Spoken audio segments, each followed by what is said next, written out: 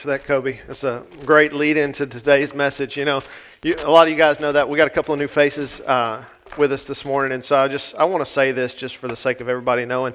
Kobe and I don't plan this. He knows where I'm going in the text. We're doing a book study, so it's not real hard to figure out if I've finished chapter 4, we're going to chapter 5, right? Everybody understands that. But, the Lord always speaks every week as to where we're going to head, and this week we're going to talk about worship. So, man, what a great lead-in for today. I do want to, as we're beginning, say a couple of things.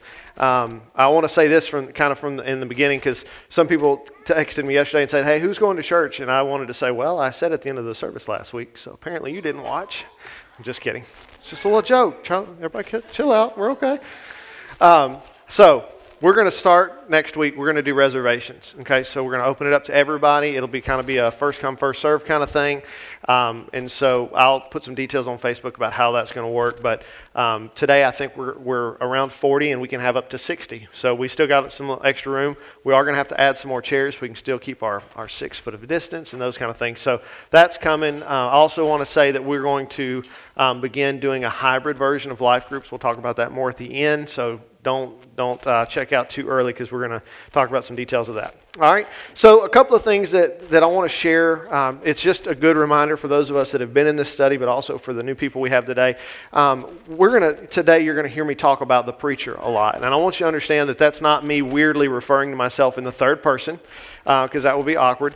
In this book of Ecclesiastes, some people think it was written by Solomon. Some people think it was written by some of his sons. We don't really know. And so in the passage, in the book, it refers to the Qoheleth. I know that I'll pronounce that incorrectly every time I try to say it, so I go the easy route and say either the preacher or the teacher. So understand that. Also, you're going to see in the text today, as we see a lot in the book of Ecclesiastes, is this word that's translated as vanity, which is not a great translation. The actual Hebrew word is hevel, and it can mean upside down. It can mean temporary. It also refers back to Abel, who is Cain's brother.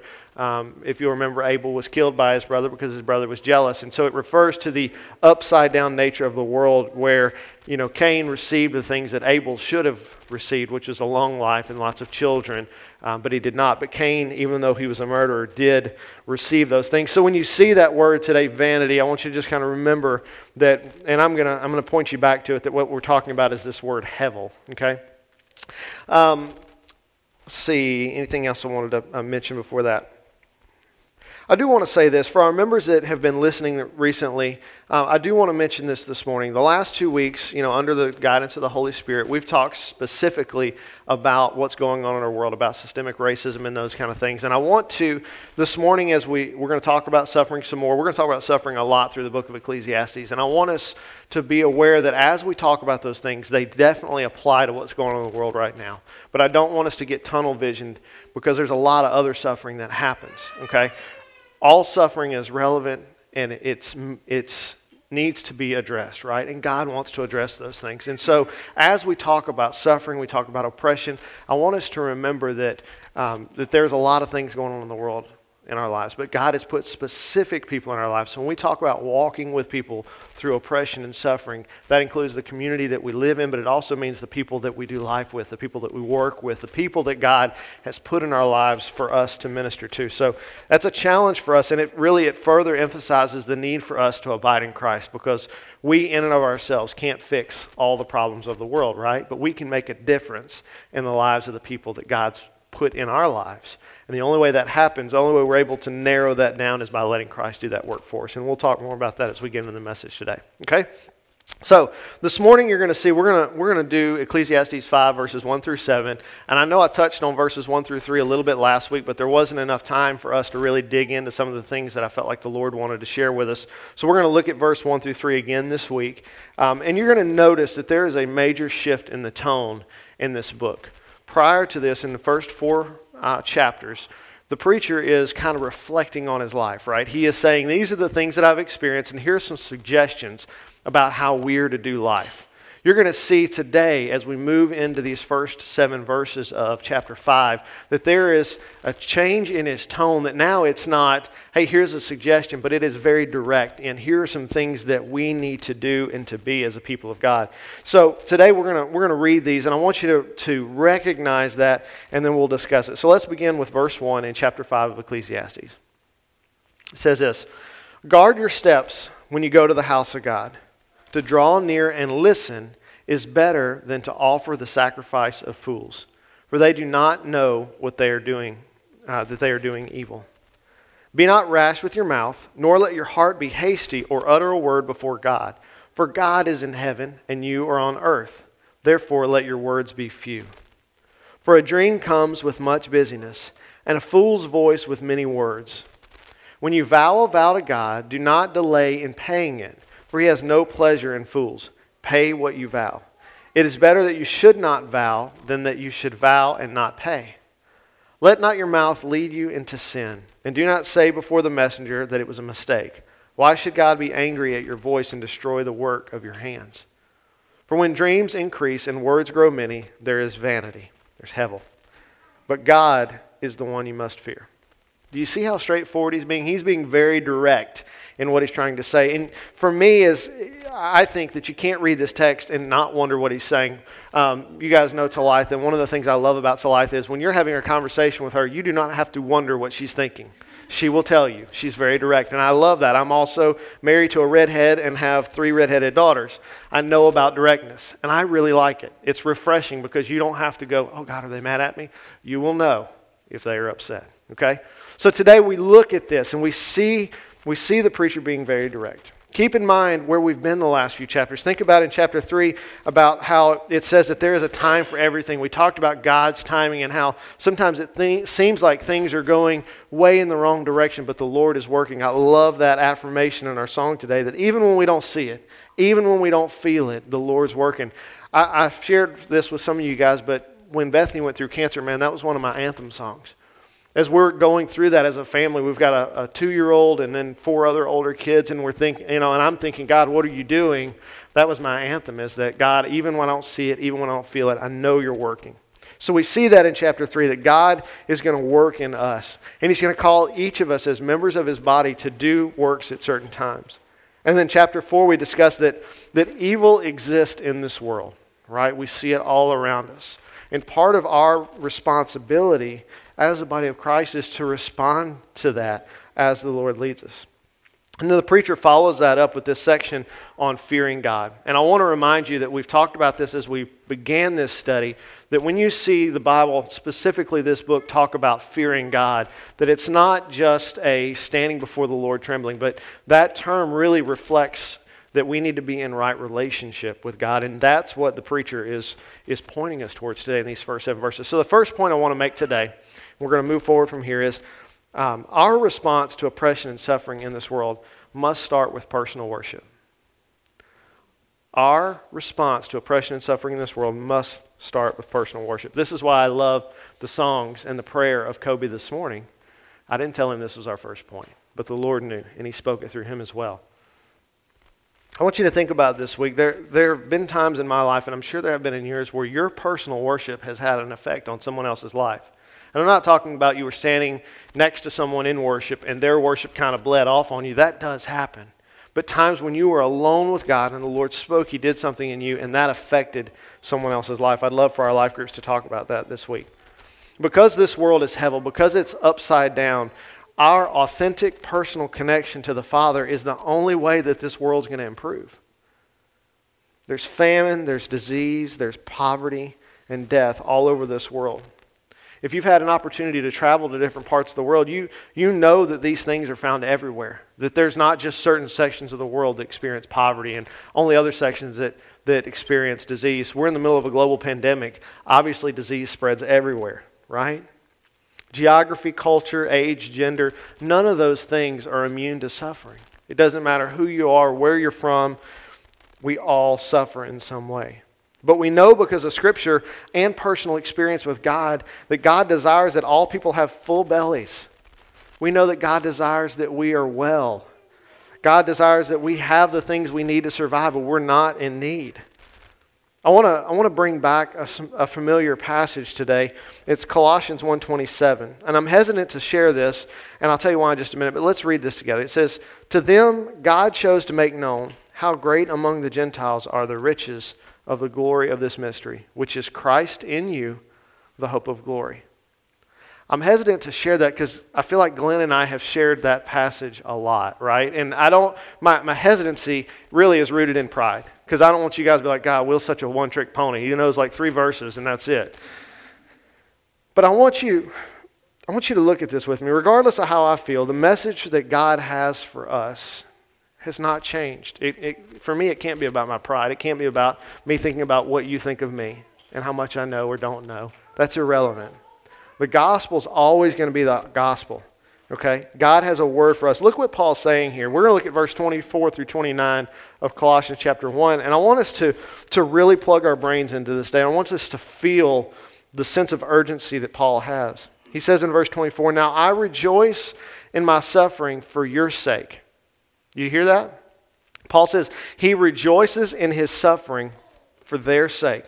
He says, "And in my flesh I am filling up what is lacking in Christ's afflictions for the sake of the body."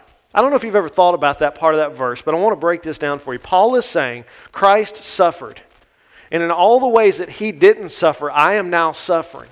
Okay, and we know that Christ suffered a lot. So Paul is saying, on top of what Christ suffered, I am willing to go through those things for the sake of my brothers and sisters, for the sake of the church.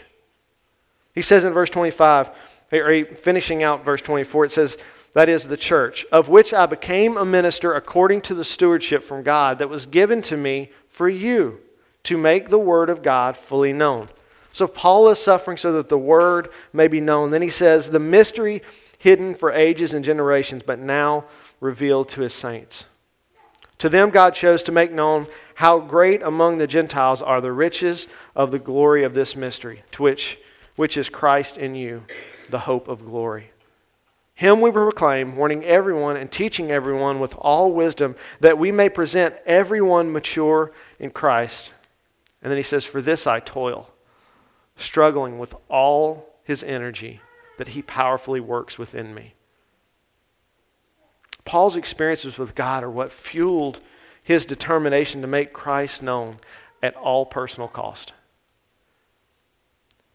You see, Paul had this experience with God that changed him.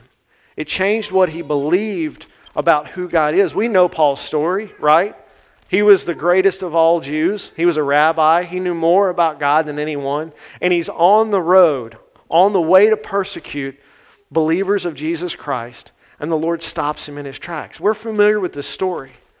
And that moment where he came to a full understanding of who God was, but more importantly, who Jesus Christ was, in that moment of reverence, that moment of worship, changed him forever.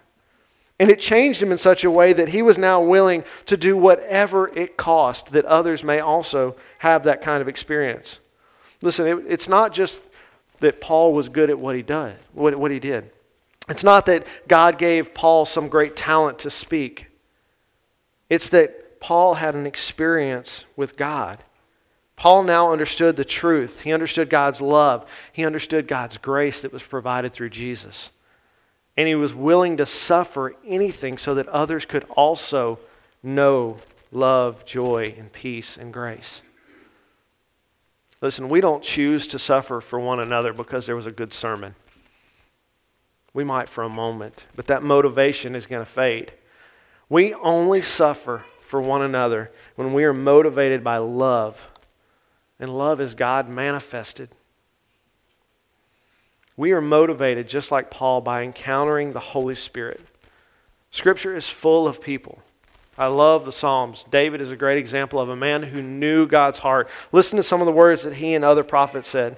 In Psalm 5:7, "But I, through the abundance of your steadfast love, will enter your house. I will bow down toward your holy temple in fear of you." Psalm 95:6, "Oh come, let us worship and bow down. Let us kneel before the Lord our Maker." Psalm 122:1, "I was glad when they said to me, let us go to the house of the Lord." Micah 4:2, "And many nations shall come and say, come, let us go to the mountain of the Lord, to the house of the God of Jacob, that he may teach us his ways, and that we may walk in his paths. For out of Zion shall go forth the law, and the word of the Lord of Jerusalem. Hebrews 12:28. Therefore let us be grateful for receiving a kingdom that cannot be shaken, and thus let us offer to God acceptable worship with reverence and awe. It becomes clear as we look at the testimony of these people from Scripture that God's desire for us is to be in relationship with him. We know this. But it's this relationship, it's these experiences that we have with God that bring us to our knees in worship. Point number 2 I want to make today is that God wants our hearts, not our best efforts. God wants our hearts. In every area of our life, we move forward, whether it's your job, your relationship, whatever. All of that we do by working really hard, right? You want a promotion at work, what do? You do more than you've done before. You work hard, you get noticed. Listen, that logic doesn't work with God. That's not how he operates. We cannot work or negotiate our way into a right relationship with God. Look again at Ecclesiastes 5, verses 2 through 5. The preacher says, "Be not rash with your mouth, nor let your heart be hasty to utter a word before God. For God is in heaven and you are on earth. Therefore let your words be few. For a dream comes with much busyness, and a fool's voice with many words. When you vow a vow to God, do not delay in paying it, for he has no pleasure in fools. Pay what you vow. It is better that you should not vow than that you should vow and not pay." I think we often feel defeated in our walk with God and in accomplishing what he's called us to do because we go about it in the wrong way.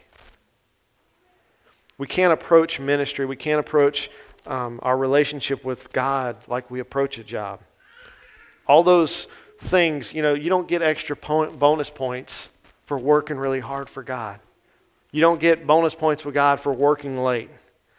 All those things are our attempts to appease God, and they never can. The goal that we're working towards is perfection, right? In order to be in God's presence, we have to be perfect like he is perfect. But we can't attain that. If we could, there would have been no reason for Jesus to come. When we try to achieve that level of perfection on our own, we're falling into a trap. And it's the same trap that Satan set for Adam and Eve. It's the same trap that Satan fell into his own self. It was his desire to be God that caused him to be cast from heaven, right? I don't think any of us approach our relationship with God with the goal of trying to be God. But when we depend on our own works instead of his, we're at the very least trying to add to what Christ did. We're saying, yes, it requires the cross and also something else. I want us to look back briefly at Ecclesiastes 3, verses 14. Because the preacher says this, he said, "I perceive that whatever God does endures forever. Nothing can be added to it, nor anything taken from it. God has done it so that people fear before him." Do you see what the preacher's saying? He's saying God has done it. God did it so that we would fear him. And remember, that means to have a right relationship with him. God did the work. Our feeble attempts at trying to be right with God by working for it is pointless. It's like, I was thinking about this last night, it would be like putting all your dirty dishes in the dishwasher, running it, and then taking them out and washing them again before you put them away. Why would you do that? It doesn't make sense. But when we try to take the cross and say, that's almost enough, but I need to work really hard too, we're doing the work twice. And we're saying to Christ, what you did wasn't good enough for me. I got to do more because I'm better than you. Right? We wouldn't say that, but that's the sentiment. When we act outside of God's direction, we are trying to add to what he has already done. All we're doing is getting in the way. I was thinking about it this week.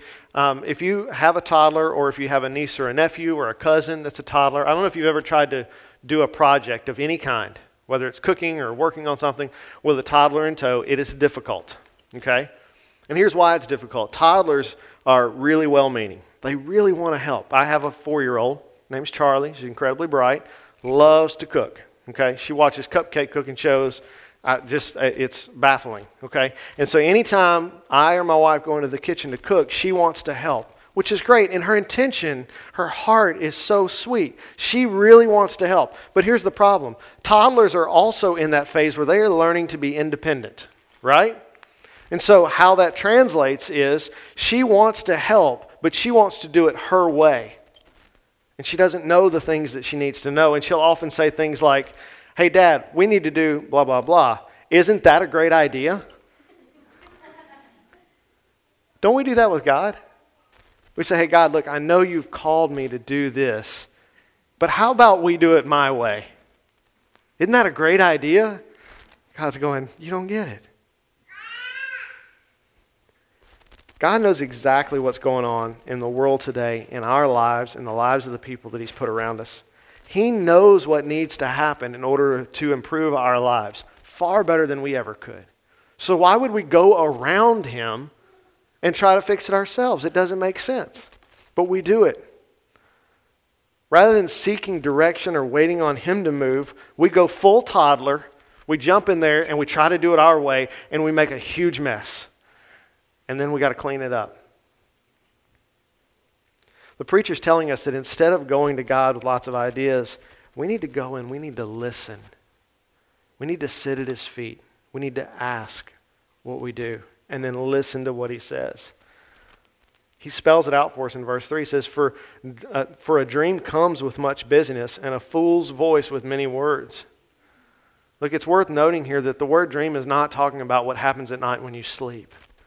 It's talking about those things that we do in our brain while we're awake. It's us making all these plans. You've heard the saying before, you want to make God laugh, tell Him your plans. It's true.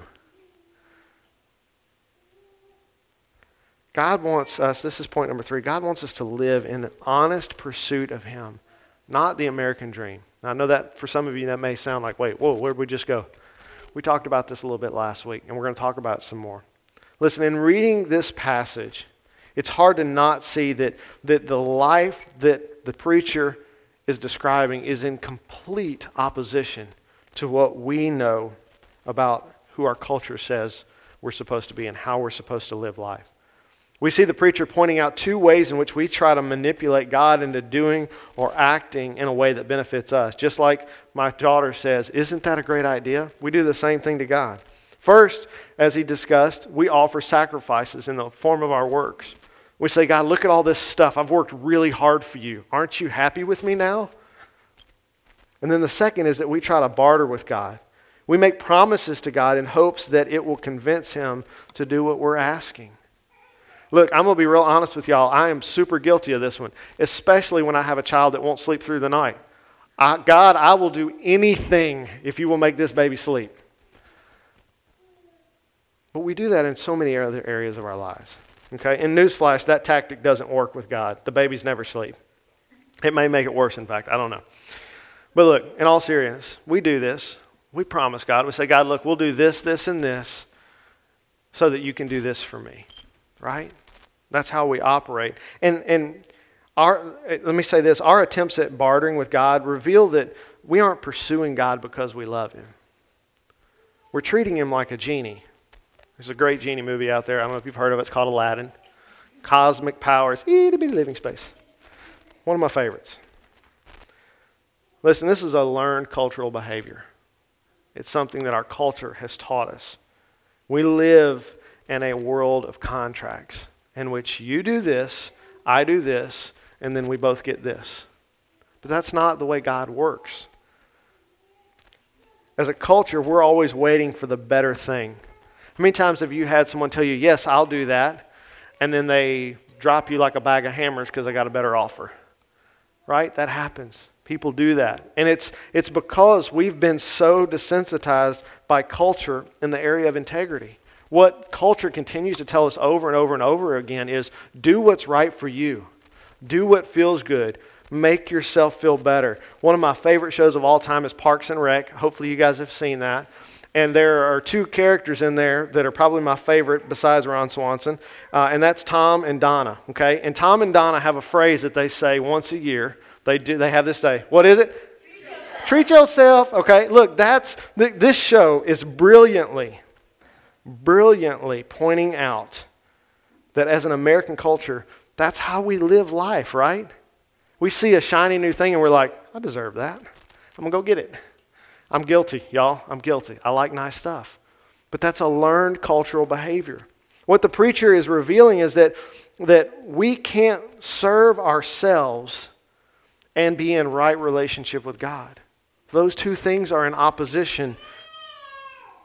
Remember that commandment that we looked at last year when we studied Exodus about having no other gods before Him?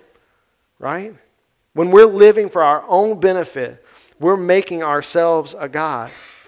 We're telling the world and God that what we want is more important than anything else.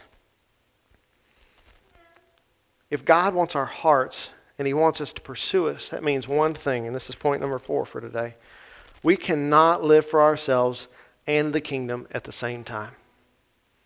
We cannot live for ourselves and the kingdom at the same time. We talked last week about giving up the American dream. We see it again in our passage today, and this is not a new message. Will didn't come up with this because he's really clever. God's been trying to get man to understand this since sin first entered the world. Look, Jesus taught it this way, Matthew chapter 6, verses 19 through 24. Again, we've heard this. If you grew up in the church, you've heard this so many times, but I want to put it in the context of what we're studying today. Jesus said, "Do not lay up for yourselves treasures on earth, where moth and rust destroy and where thieves break in and steal. But lay up for yourselves treasures in heaven, where neither moth nor rust destroy and where thieves do not break and steal. For where your treasure is, there your heart will be also. The eye is the lamp of the body. So if your eye is healthy, your whole body will be full of light. But if your eye is bad, your whole body will be full of darkness. If then the light in you is darkness, how great is the darkness?" And Jesus says this, "No one can serve two masters, for either he will hate the one and love the other, or be devoted to the one and despise the other. You cannot serve God and money." That's Jesus. We cannot pursue the American dream and a relationship with God. It won't work. You have to choose. We'll either obey the Father by living in obedience, or we will choose to follow our own desires for comfort and culture. I know that this flies in the face of what most religious people in the United States would believe. Right? If you just go out on the street and you ask somebody, "Are you a believer?" and they say yes, and then you ask them about this, they'll go, no. It's pursuing the American dream, man. That's American and Christian. But is it? That's not what I see Jesus saying. I want you guys to really spend some time before the Lord on this idea. As I've said today and many times before, I don't want to be your motivation. I do not want to be your motivation. We talked about this earlier. Our motivation needs to begin with worship. I want to share an example from my life of what this looks like to give up on the American dream. Bethany and I, around 2008-ish, moved back from Rockwall, Texas. Glenn heard that we were in town. Some of you probably heard this story before, but Glenn heard we were in town, and he asked Bethany and I to have lunch with him. My wife and I had done youth ministry together full-time for a number of years. So we went and had lunch with him, and Glenn at that time had just been asked to pastor a church, and they needed youth pastors. So over lunch, he asked us to pray about that. But the catch was, and we told him we would, and then the catch is that the church was broke and they didn't have any money to pay us. Okay.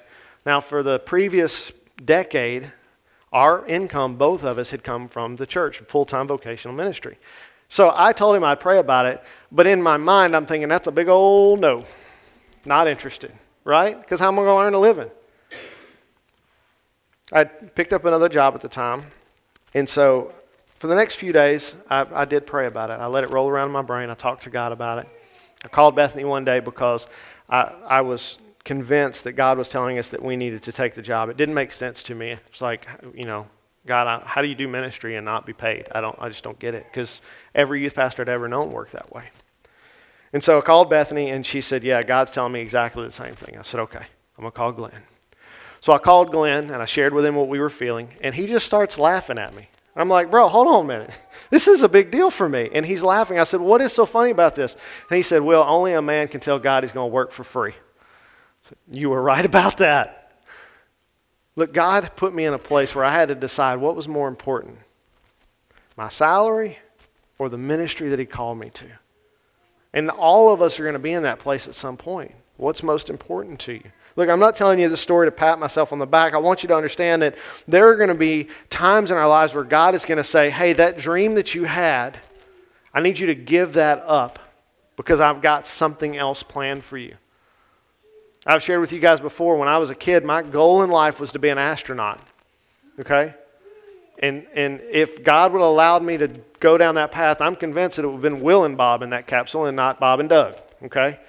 I'd be waving at y'all from the International Space Station. But God had other plans for me. Thank you, Lord. I appreciate that. Okay? But listen, God was asking Bethany and I, it sounds silly to even say this out loud now, but we had in our minds that we were going to be on staff at a megachurch one day. We were convinced of it. But that's not what God had for us. And we had to give up that dream, which now it seems silly. But to be honest, it was a huge leap of faith for us. That was not an easy thing to do. It wasn't easy to say, God, this thing I've been working towards my entire life, that I've been positioning myself for, to God to say, don't worry about that. I got something else in mind. It wasn't easy. It didn't feel good. But I want you to understand that when God calls us to do something that's outside of our dreams, it's not going to be easy. Because all of the people in your life that love you dearly are going to say, what are you doing? You mean you went to college for 4 years to get a degree in this and now you're going to do something that's not even related to that? I'll just newsflash, most of the people I went to college do not work in the area of ministry in which they graduated. Just not the way the world works. But that's the way our brains work. We think I worked for this all my life, right? This is what I'm supposed to be. It's what I'm supposed to be doing. If we're going to be God's people, we have to be willing and ready to say yes to whatever He calls us to. If we're going to be the people of God who choose to suffer for the sake of others, it's going to require us putting everything that we do before the Lord and saying, God, I know I had these plans, but is that what you're asking me to do? And the only way that ever will happen is if we are regularly before the Lord, worshiping Him, having reverence and awe. Listen, we are God's love in a broken world, just like Paul described in the book of Colossians. Paul is, in that passage, is giving accolades to the church and saying, thank you for doing this with me. Church, this is our call. Not to be a church that's fancy. We're not. Not to be a church that has an incredible pastor. You don't have one. Our call is to be a people that are willing to say yes to whatever God asks us. We have to give up our right, quotation marks, to the American dream and surrender ourselves to the God who surrendered everything for us. This is our inheritance. Not whatever culture has to offer. Our inheritance as women and men and children of the kingdom, our inheritance is the kingdom of God. Today's message was titled Suffering for the Kingdom because the kingdom of God is going to come one day. The Scripture is real clear that we're going to play a role in that by being obedient to the thing that God calls us to do, whatever that may look like for you. Okay? By allowing God to work in us and reveal Himself to us, we're going to be motivated to love people in a way that they haven't experienced before. The fruit of that authentic relationship with God is going to be our hearts being made like Christ. We're going to have a lot of love. We're going to have a lot of suffering in our lives. But all of it's going to be good. All of it's going to be for a reason. And our motivation to suffer with and for others is going to be the love of the Father and nothing else. Let's pray together.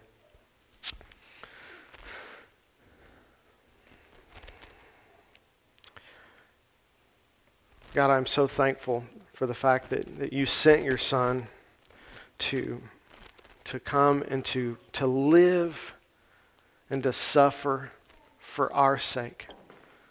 God, it is my desire, not that we would just simply suffer for no reason, Father, but we would be so in love with you that we are willing to lay down our lives for the sake of one another and for the sake of the gospel. Not because somebody said we had to, but because we cannot help it. Because we're that in love with who you are and with the people that you've got in our lives. Father, this week as we spend time with you, Lord, I ask that you would bring us to places of worship that we've never been before, that you would show us more of who you are than we've ever seen.